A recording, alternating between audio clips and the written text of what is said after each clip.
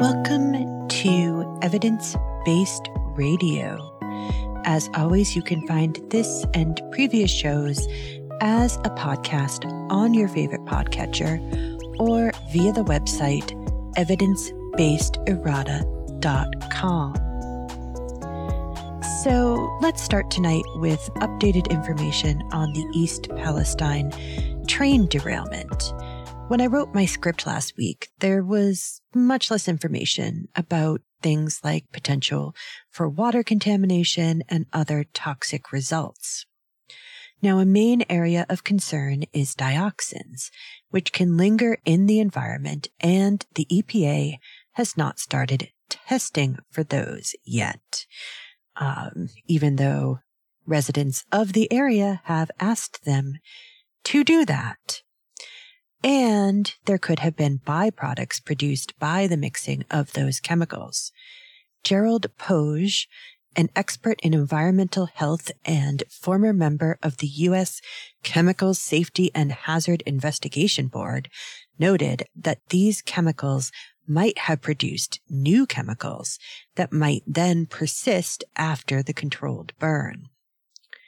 There could be hundreds of different breakdown products that still remain, for which we have often very poor toxicological profiles, Dr. Poage said. We're oftentimes in this unknown place.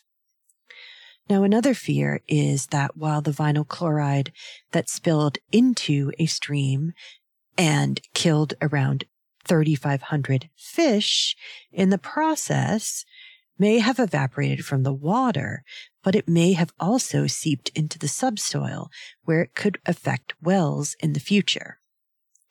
Now, people do report that they continue to feel sick, but I will note that this might be due to what's called the nocebo effect, as there has been extensive testing of the air by the EPA and local agencies.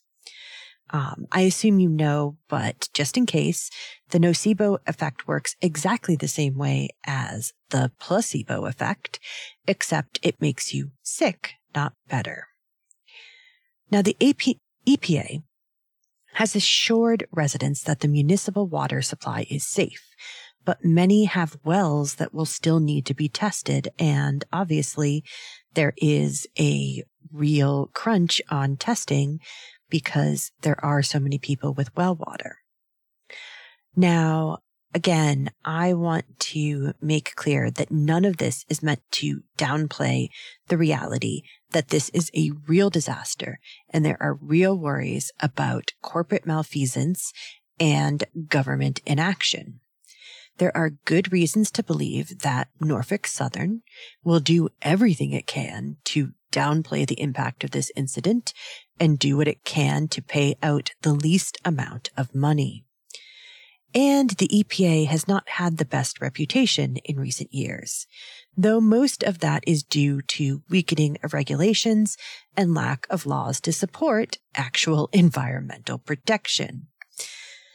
And again, I want to stress, as I said last week, I believe, that railroads are a hugely profitable enterprise fueled by intense lobbying in Washington to prevent safety measures from being enforced because that would cost money. Now, I hope that things are as they seem and that the people in this area won't have to pay for this accident for years to come. But unfortunately, it's only in years to come where we will actually know the true impact of this train wreck in every sense of the word.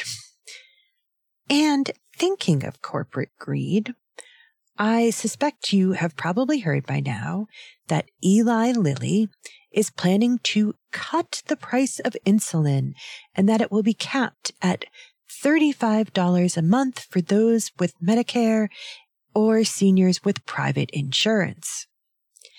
They say that they'll lower the cost of insulin for others later this year. Of course, what they don't shout from the rooftops is that the Inflation Reduction Act required the cap of $35 for those 65 and older. Now, according to the American Diabetes Association, insulin is 10 times more expensive in the U.S. than any other country, despite the fact that more than 37 million people, or 11% of the population, have diabetes. As many as 1 in 4 people have said that the high cost of insulin has caused them to ration or skip doses altogether. People have literally died of this completely preventable disease because they couldn't afford their insulin. So while this is good news, I don't think I'm going to strain my wrist patting Eli Lilly on the back. This is just another example of how our healthcare system is, frankly, irreparably broken. There is absolutely no reason for people in the richest country in the world to have people die because they can't afford insulin. A drug that was meant to be given to the world basically for free. And, they will talk about how, well, they've created newer versions of insulin. I refuse to believe that the production cost for the drug is anything near the price that they charge for it. So again, I'm not exactly going to throw a party for Eli Lilly. Now, they are the first to actually come out and support lowering the price of this life-saving drug. So I will give them a small golf clap. And this is actually kind of relevant to my life in a oblique way, because unfortunately we just found out that our cat has diabetes. And so we are going to have to be getting insulin for our cat. Now, of course, this is different from, it's technically the same as insulin for humans, but obviously we'll be getting it through a pet pharmacy and things like that. But, we have just been inducted into the world of people who need access to insulin. I don't, miss the irony or the privilege that I have in order to be able to give my cat insulin when there are people in this country who are not able to afford it for themselves. Unfortunately, I would have no idea how to give them the insulin that we are going to get for our cat for them. And I don't know if it would be even good for them. So it is a bit of apples and oranges, but I do feel that very distinct privilege, position there where I do have the ability to say, I am going to pay for insulin for my cat. Anyways, let us move on now from the sort of political footballs that are happening in the news recently and talk about something really way more interesting. Maury Gharib, a professor of aeronautics and medical engineering at Caltech, was studying digitized versions of the Codex Arundel, a collection of papers written by Leonardo da Vinci, when he noticed something interesting: several small sketches of triangles. As an aside, just because it occurred to me literally this instant, I do find it very interesting that we end up calling these manuscripts from various times and places as the codex and usually someone's name. And it's usually the antiquities dealer that originally found it, or the town in which, or city in which it is held. So I think about like the Dresden Codex, which is actually a Maya work. And I feel like maybe we should get over that and start calling them something more, either more scientific or more descriptive of what they actually are. It's really colonialistic, and I don't like it. But anyways, at least Leonardo is actually European. And so Gharib had actually been looking for visualizations of flow to discuss with a graduate class, but this was something different and new. The sketches seemed to show the geometry of grains of sand pouring out of a jar. What caught my eye was when he wrote Equazione di mote on the hypotenuse of one of his sketched triangles, the one that was an isosceles right triangle, said Gharib, who is the lead author of the paper in the journal Leonardo. I became interested to see what Leonardo meant by that phrase, and we'll find that out in a bit. Gharib worked with Chris Rowe, at the time a postdoc and now an assistant professor at Cornell, and Flavio Noca of the University of Applied Sciences and Arts in Western Switzerland, located in Geneva. And he actually provided the translations of the text, which was written in Da Vinci's notorious left-handed mirror writing. Now, after further study, they realized that Leonardo was studying the nature of gravity. The little triangles were an attempt to draw the connection between gravity and acceleration. This was at least 150 years before Isaac Newton derived his laws of motion and several hundred years before Einstein's general theory of relativity. Gharib and his team published a paper on the find and discovered that the calculations involved gave a gravitational constant that is around 97% accurate, which is amazing in and of itself. But it's even crazier when you realize that Leonardo did this without an accurate timekeeping device or the calculus that Newton used to derive his laws. Now, of course, I've discussed several times that Newton didn't invent the calculus, as is often attributed in the past. Technically, the Babylonians in the 4th century in the 4th century BC were already using a form of calculus, and I talked about that at some point in the past. But also Leibniz technically was the first 17th century polymath to rediscover it. And Newton and him basically did it independently. There was a big kerfuffle over it. Leibniz apparently was much more into the technical side of it, the notation and how to write it out and things like that, whereas Newton was much more interested in how to apply it to forces and gravity and things like that. So they were both important and needed to give us what is basically the beginnings of the modern form of the calculus. And there's a whole argument about whether it's calculus or the calculus. I'm going to go with the calculus because I'm pretty sure that that's what they called it. But I don't have a strong opinion. But some mathematicians do. But I don't want to get into that particular fight, shall we say.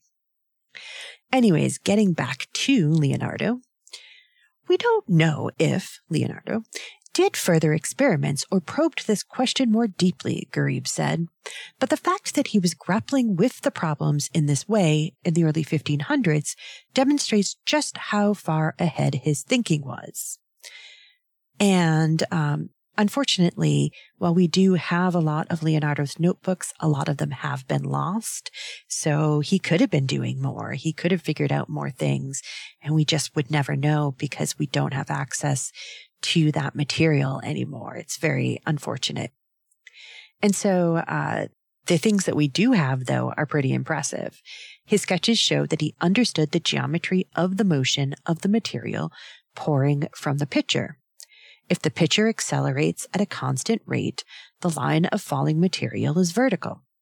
But if the pitcher accelerates if the picture is moved at a constant rate, the line of falling material is vertical. But if the picture accelerates at a constant rate, the line of falling material is a straight but slanted line forming a triangle. And if you accelerate the picture at the same rate that gravity accelerates the falling material, it creates an isosceles right triangle, or an equatione di moti, or equalization of motions. What is Leonardo trying to do, says Garib? He's trying to say, if I could move my hand or move the jar the same way that gravity acts on particles, in this case sand, if in a given time they travel the same distance, then I have mimicked the gravity just by acceleration. He calls it the act of motion. He does it in a different direction than gravity. So that means he clearly understood that gravity is a kind of acceleration, but toward the Earth. Otherwise, he would not have tried to mimic it by acceleration. He then tried to model the acceleration mathematically, but here he faltered, which, we can definitely forgive him for. The team created a computer model that recreated the water pitcher experiment, which shows where his error comes from.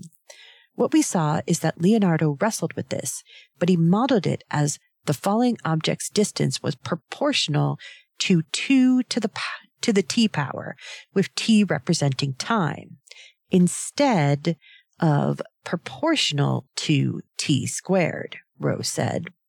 It's wrong, but we later found out that he used this sort of wrong equation in the correct way. The equation was Leonardo's attempt to use geometry, as he did not, again, have access to calculus, to derive the gravitational constant. There was no concept of equations or math, but Leonardo had such an intuitive understanding of math in its non-equation form, Rowe told Ars Technica. I think that's where he started using geometry to write out equations in a way. Without any tools, no clocks, he just used this geometry as evidence for equalizing the two motions. One that he can control, one that he cannot, but wants to understand, and the other line to show that they're equalized at every little step. He approaches it more like a computer scientist and modeled it more algorithmically. Now, of course, this should not come as a surprise, as Da Vinci was such an amazing polymath. He created sketches of flying machines, bicycles, cranes, dredges for clearing harbors and canals, an unsinkable double-hulled ship, and a host of other futuristic technologies. He wrote about the idea of making glasses to see the moon enlarged, anticipating the telescope a century before it was produced. And in 2003, Alessandro Vizzosi, director of Italy's Museo Ideale, discovered some recipes for some sort of mixture. And so when experimenting with the recipes, Vizzosi created a mixture that hardened into a material very much resembling bakelite. Now, bakelite was the first commercially available synthetic plastic, and it was used heavily in the early part of the 20th century. So you've probably seen like a bakelite telephone or some bakelite jewelry, for instance.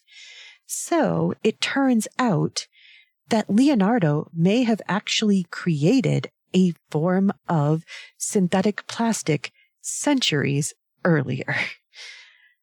There is also his extensive knowledge of and drawings of human anatomy. He wrote about the power of the heart to pump blood 150 years before William Harvey first described the circulatory system. And decades ago, Garib worked with the Oxford historian Martin Kemp and a team that showed that Leonardo created the first artificial heart valve. They actually tested it, and in 2005, a British heart surgeon, Francis Wells, pioneered a new procedure to repair damaged hearts based on Leonardo's sketches. That got me into Leonardo's way of thinking. From his methods of visualization to methods of understanding science, Gharib said. And Gharib wants to pass that understanding on to others. This was not really supposed to be a historical nor a review paper, said Gharib. It's more showing a tiny corner of Leonardo's brain. That's important for students and young scientists trying to discover things. There's so many things to be discovered, but we are often helpless because we do not have the right instruments or the right tools to do it. This is just our humble way of telling them, you are much bigger than your instruments. First, you need to use your creativity as much as you can before you even start to think about discovery. So that is very cool. And obviously, not everyone is going to be Leonardo da Vinci. He was clearly a man apart from others. And, definitely is one of those, if you had a time machine, where would you go? I would go to Leonardo da Vinci's workshop. Absolutely. After having taken a crash course in Renaissance Italian, obviously. But, if we have a time machine, we probably have some sort of universal translator gadget as well. So I wouldn't actually have to do that. But, obviously he continues to capture the imagination. He definitely wasn't the only Renaissance inventor. There were several others as well, but he definitely was the sort of master of everything.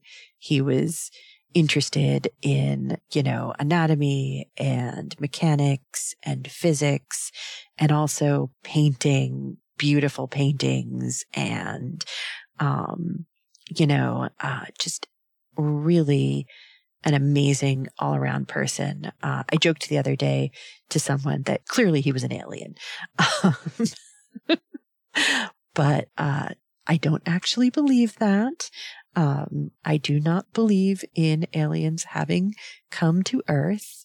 I know I say this a lot, but it bears repeating given our current situation when it comes to culture, that I believe that all UFOs have some sort of naturalistic explanation, regardless of what that is. I can't tell you in many cases, but I believe that they will all be found eventually to be some sort of naturalistic thing or man-made thing. And none of them are actual aliens trying to observe us or probe us or any of those things.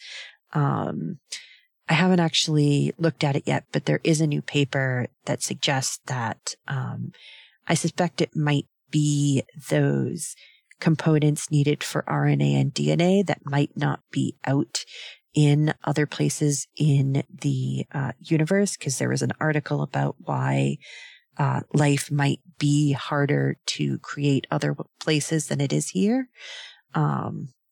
So maybe I'll talk about that next week. But yeah.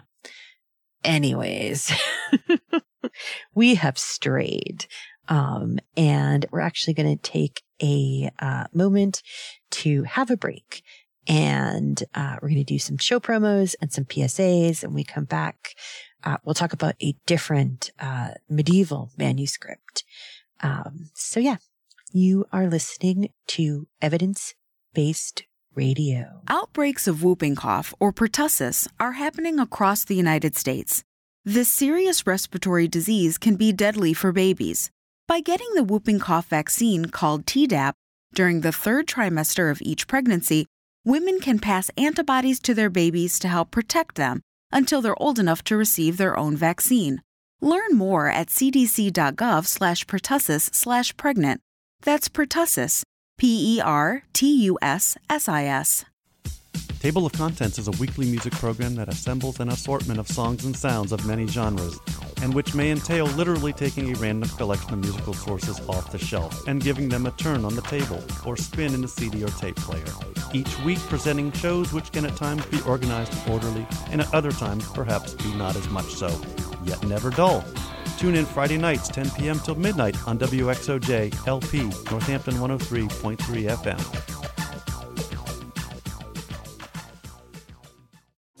There are everyday actions to help prevent the spread of respiratory diseases.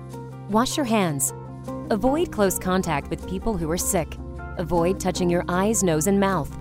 Stay home when you are sick. Cover your cough or sneeze. Clean and disinfect frequently touched objects with household cleaning spray. For more information, visit cdc.gov/COVID-19. This message brought to you by the National Association of Broadcasters and this station. Hey, this is Wendy, host of Valley Free Radio's Subculture Music Program, featuring new wave, post-punk, indie, and electronic music from the 70s to today. Join me every Friday night from 8 to 10 p.m. here on WXOJ, or stream it live from your favorite listening device at valleyfreeradio.org.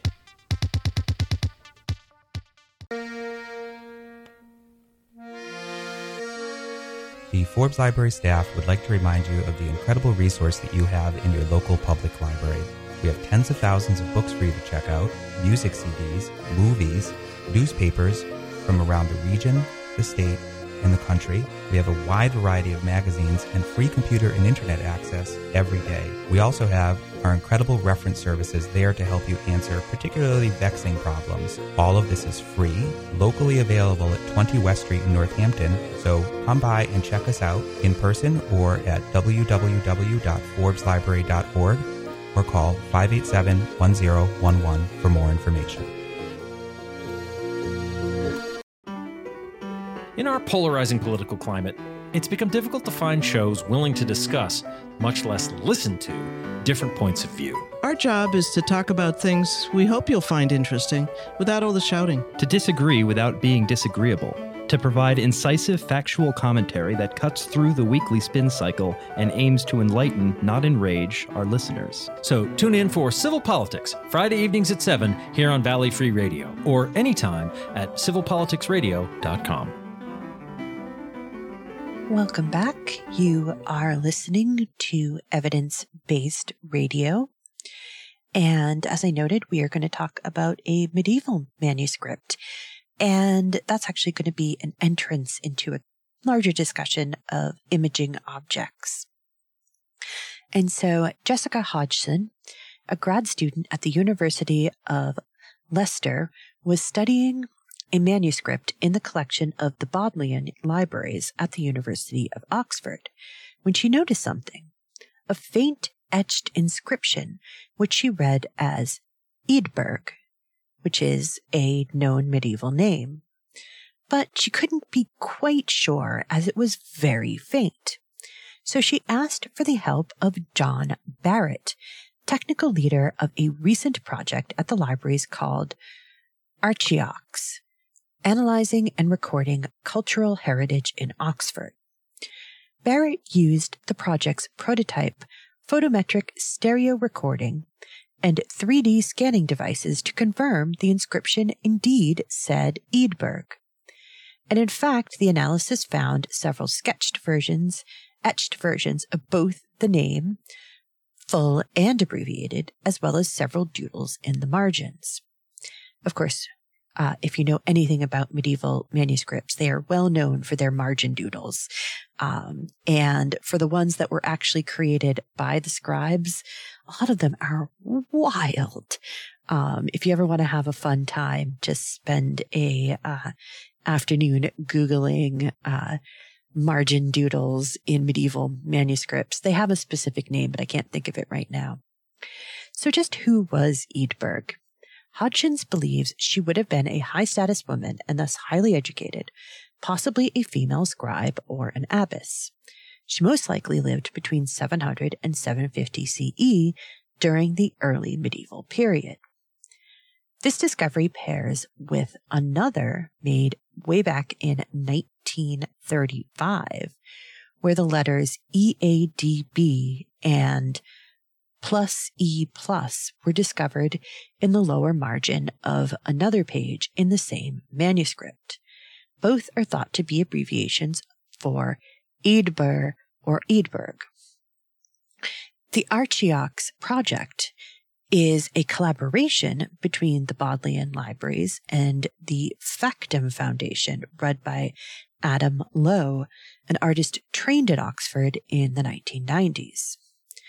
In 2001, Lowe moved to Madrid to create a multidisciplinary workshop that's really a playground for artists, where we build bridges between new technologies and traditional skills. By 2009, he was getting so much interest from historical projects to use the group's technology that he set up the Factum Foundation. It now serves as a research hub for high-resolution, three-dimensional recording of the surfaces of objects from around the world, mostly in museums and other such institutions.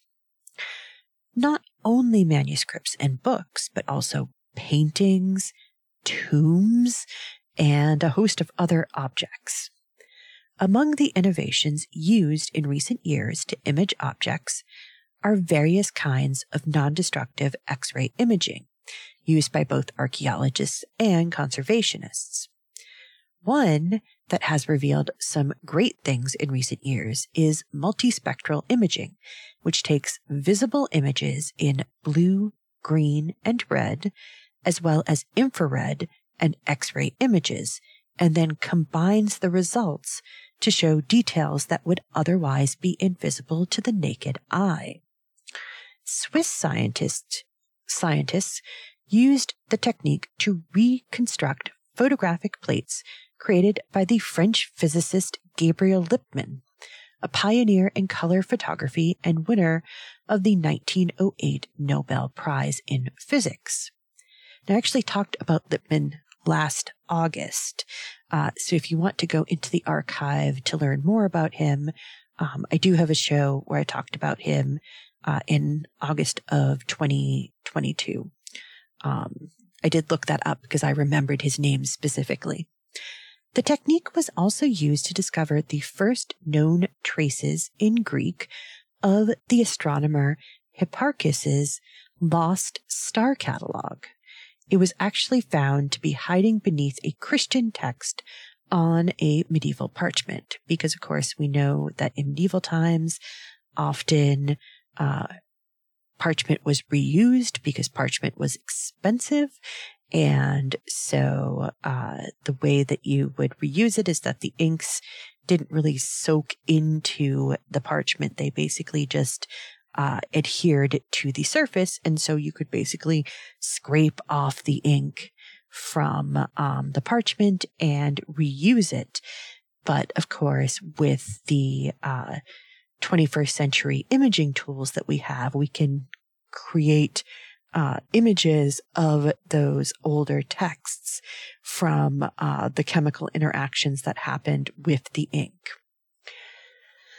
Now, Lowe realized that, this was great, but no one was working on recording the actual surfaces of objects. Traditionally, the digitization of books has focused on the extraction of the text, which can then be accessed online, said Lowe. And again, while he understands that this is a worthwhile pursuit, he wanted to work with Barrett on examining what he called the materiality of the manuscripts, their surface qualities, book binding, typography, and other features beyond simply what the text said. Now, the Factum Foundation began with 3D scanning systems, but eventually developed their own photometric stereo scanner named Selene, which has now been deployed at the Bodleian. The system is similar to photogrammetry systems that feature domes of light that illuminate a target object from multiple perspectives to capture 3D data. Unfortunately, that technique encodes a lot of data, which makes it unsuitable for larger objects. Instead, Celine creates what Lowe and Barrett call a 2.5D imaging. High resolution, but low relief. Now, Celine is around 10 to 20 times more efficient than traditional photogrammetry, according to Lowe. Celine stores the 3D data as a 2D image, thus the 2.5 name. The system uses a high-resolution digital camera in a fixed position on a large frame, which takes just 4 source images, but each are lit carefully from a different direction using 4 custom flash units. This allows the system to capture a series of image tiles at 1040 pixels per inch resolution. That's a lot. The number of tiles is determined by the size of the artifact. Capturing data is all about the relationship between information and noise, Lowe told Ars. The quality of the data we're capturing with 4 images is not significantly less than with 40. In many ways, it's significantly better because there's less noise in the data. The result is a shaded render that allows for examining the surface texture of the original from any angle. Now, the image is in grayscale, so there is little distraction from the surface pigment and really allows you to focus on the surface itself. So in the pictures, for instance, there was a example where they had taken a image. They had done imaging on a Japanese woodcut print, and so they had the side by side of the actual print, and then they had the render. And you can still see all of the details in the original sort of woodblock stamp, but it is all in grayscale. So it's a very same and yet very different perspective on the same object. And so Celine can record surface details down to 18 to 25 microns or even less. The team then combines this data with that from the Lucida 3D imaging system to make it even easier to see the height and depth of the surface. We're capturing differences in height of about 1/5 of the width of a human hair, Barrett told Ars. So we're looking to see the materiality of the substrate. Whether it's parchment or paper, we can see all of these invisible markings, scratches people have left behind. Now, the first artifacts from the Bodleian that Barrett wanted to examine were a sampling of 18th century copper printing plates. Not only are these notoriously hard to photograph with just regular equipment or other techniques, there are hundreds housed in the Bodleian, and many are badly corroded from, 300 years of exposure to the air and elements. Now, that corrosion has the side effect of making the plates dull. Thus, they reflect little light and hide the details and tonal variations once visible. Barrett chose a series of plates, including those with portraits of the antiquarian Anthony Wood and a 17th century archbishop named William Laud, and also portraits made from drawings attributed to the poet William Blake. Working in tandem, Celine and Lucida were able to reveal the original details. Barrett adapted a GIS, or Geographic Information System, to create a topographical map of the surface details, which with such high resolution that when viewed from the side, you can clearly see the peaks and grooves of the engraving. Some plates had shallow engravings on the back, usually practice images by the artist, which are barely visible. The back of one plate originally looked like just a series of horizontal lines, but the imagers were able to show that it was actually musical notation, complete with lyrics likely inspired by Psalm 9. The team was then able to 3D print copies in resin backed by a copper sheet, and a few of these were actually run through a facsimile of Goya's printing press, including the portrait of Wood. Now, it turned out that these prints are not quite as high quality as the originals, but Lowe attributes this to the limitations of 3D printing, not the scanning technology. As 3D printing improves, more of these plates should be able to be brought back to life after 300 years. And then they could be studied much more easily. So there is a lot of potential for this technology. Now, one of the prized possessions of the Bodleian is the Go map, a late medieval map of Great Britain. Spectral imaging studies in 2017 suggested that the map is not actually a single map, but rather 3 distinct layered maps. The oldest is from the late 14th century and depicts the whole of Britain. The second is from the early 15th century and shows the south of England and Wales. And the final layer is from the late 15th century and shows southeast and south central England. Now, it actually is a pretty good job. It's actually one of the first maps that was made that didn't sort of follow the sort of Aristotelian idea of what areas looked like or ecclesiastic ideas, and actually looks somewhat like what Britain actually looks like. It does have a funny bit at the top because they didn't really know what to do about Scotland, which was its own country at the time.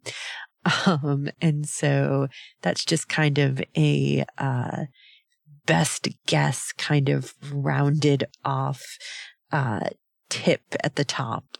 But there was definitely some interesting things about it, and there are some places that actually look fairly decent, though there are odd omissions, and there's some odd notations on the map. It's a little bit of a conundrum. Now, the map actually has a collection of pinholes that are outlines of pictorial town signs, and this was likely created when someone traced the Go map onto another map. Using Celine and Lucida, Barrett and Lowe were able to map the pinholes in high resolution and were able to create a copy of the original map, which is rarely taken out of storage due to its condition. And so, yeah, that is another really cool application. Now, let's circle back to our medieval manuscript and talk about that a little bit more.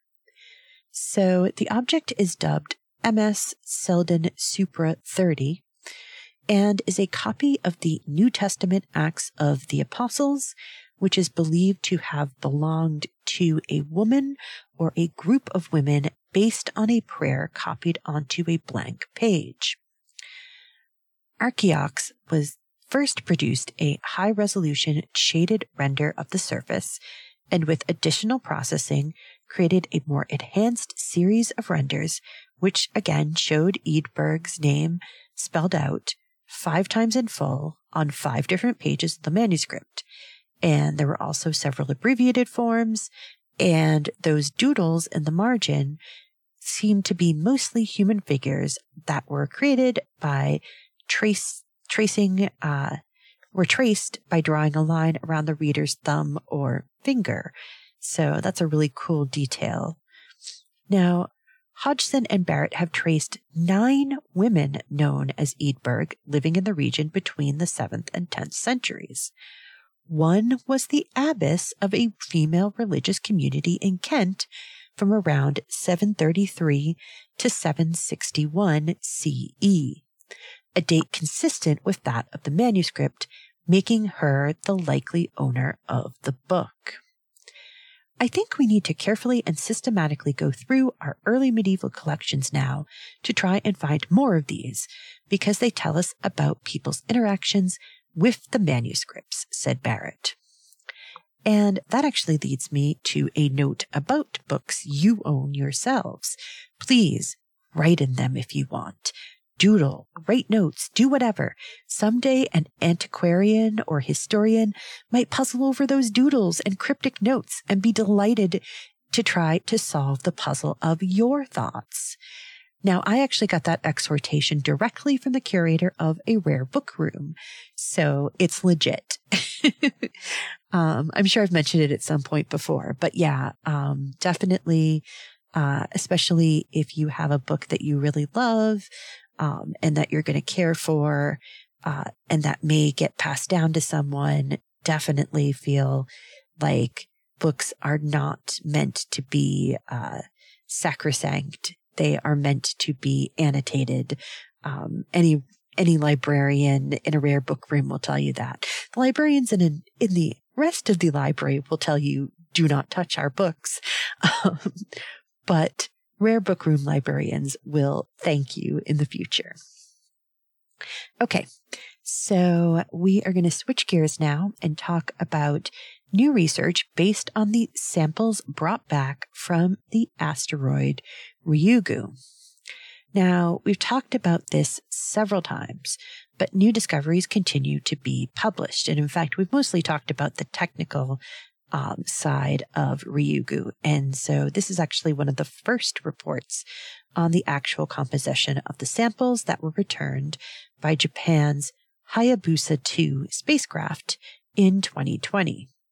And so the new study is published in Science.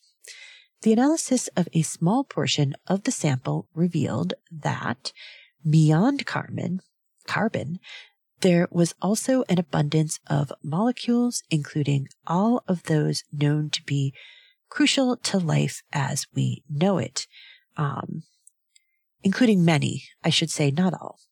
And so it included 15 amino acids, aka the building blocks of proteins. And these molecules are called prebiotic because, of course, they don't actually have any form of life. They're just the building blocks that you can put together to make life. Meteorites found on Earth have been found to contain prebiotic molecules in the past, but researchers weren't sure if this was contamination post entering the atmosphere or if they were already on the asteroid from which the meteorite originated. In addition, researchers wanted to know if these compounds, if they were on asteroids, could they survive on the surface, or did they need to be protected within the body of the object? These molecules came from surface dust. The presence of prebiotic molecules on the asteroid's surface, despite its harsh environment caused by solar heating and ultraviolet irradiation, as well as cosmic ray irradiation under high vacuum conditions, suggests that the uppermost surface grains of Ryugu have the potential to protect organic molecules. Study leader Hiroshi Naraoka of Kyushu University in Japan said in a statement, "This means that asteroids could spread some of the building blocks of life to other bodies in the solar system." A second study, also in Science, suggests the organic materials may predate the formation of the solar system itself by having formed in the cloud of interstellar dust that eventually coalesced into Ryugu. And all of the other planets, moons, and asteroids found in the solar system. And so they think that it might have already been out there before anything started to happen. Naraoka and an international team extracted the molecules from just 30 micrograms of sample. The entire sample was just 0.17 ounces or 5 grams. However, this was actually a huge improvement from the Hayabusa 1, which actually ended up malfunctioning and so only brought back a few micrograms in total. So even though they're using a small sample, it is better than anything they could have hoped for in the past. Now, the sample needed to be shared, obviously, with partners. So that's why they're using small amounts. Partners in the US and Europe. And of course, some will almost certainly be sealed away for examination in the future. The team used a variety of solvents and analyzed the organic matter. They found thousands of combinations of molecules containing carbon, hydrogen, nitrogen, oxygen, and or sulfur, and including the 15 amino acids. They also found amines, nitrogen-containing molecules, and carbolic acids, which contain carbon, oxygen, and hydrogen in a specific structure. Study co-author Jason Dworkin, an astrobiologist at NASA's Goddard Space Flight Center, notes in a statement that the composition is consistent with carbonaceous meteorites that have been exposed to water in space and then found on Earth. Now, despite this sounding quite promising, the researchers did not find sugars or nucleobases, components necessary for the production of DNA and RNA. It is possible these compounds are present in asteroid Ryugu, but are below our analytical detection limit given the relatively small sample mass available for study. Study co-author Daniel Clavin, also an astrobiologist at NASA's Goddard, said in the statement, "Much more research is planned for the Ryugu samples, and soon we'll be able to compare them to other samples. OSIRIS-REx is expected to return much more sample mass from Bennu and will provide another important opportunity to look for trace organic building blocks of life in a carbon-rich asteroid," Dworkin said. And finally tonight, we are going to revisit a family favorite, or I should say fan favorite, the Ingenuity helicopter. And so NASA announced yesterday that Ingenuity, the Mars helicopter drone that is accompanying Perseverance on its mission, completed its 46th flight on Saturday, the 25th of February.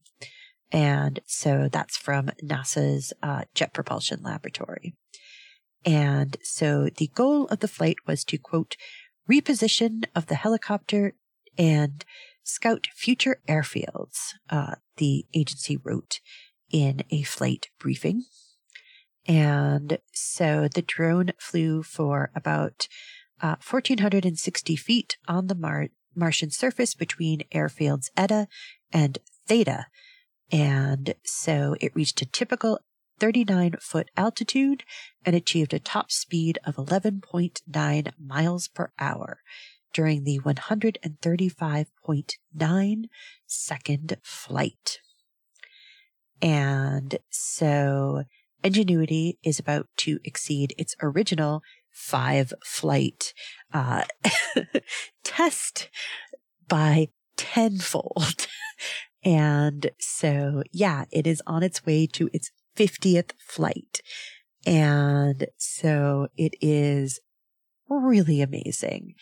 And so again, it's been given an expanded mission, which is to assist Percy in its search by sort of scouting out in places in order to give Percy a better idea of where to go.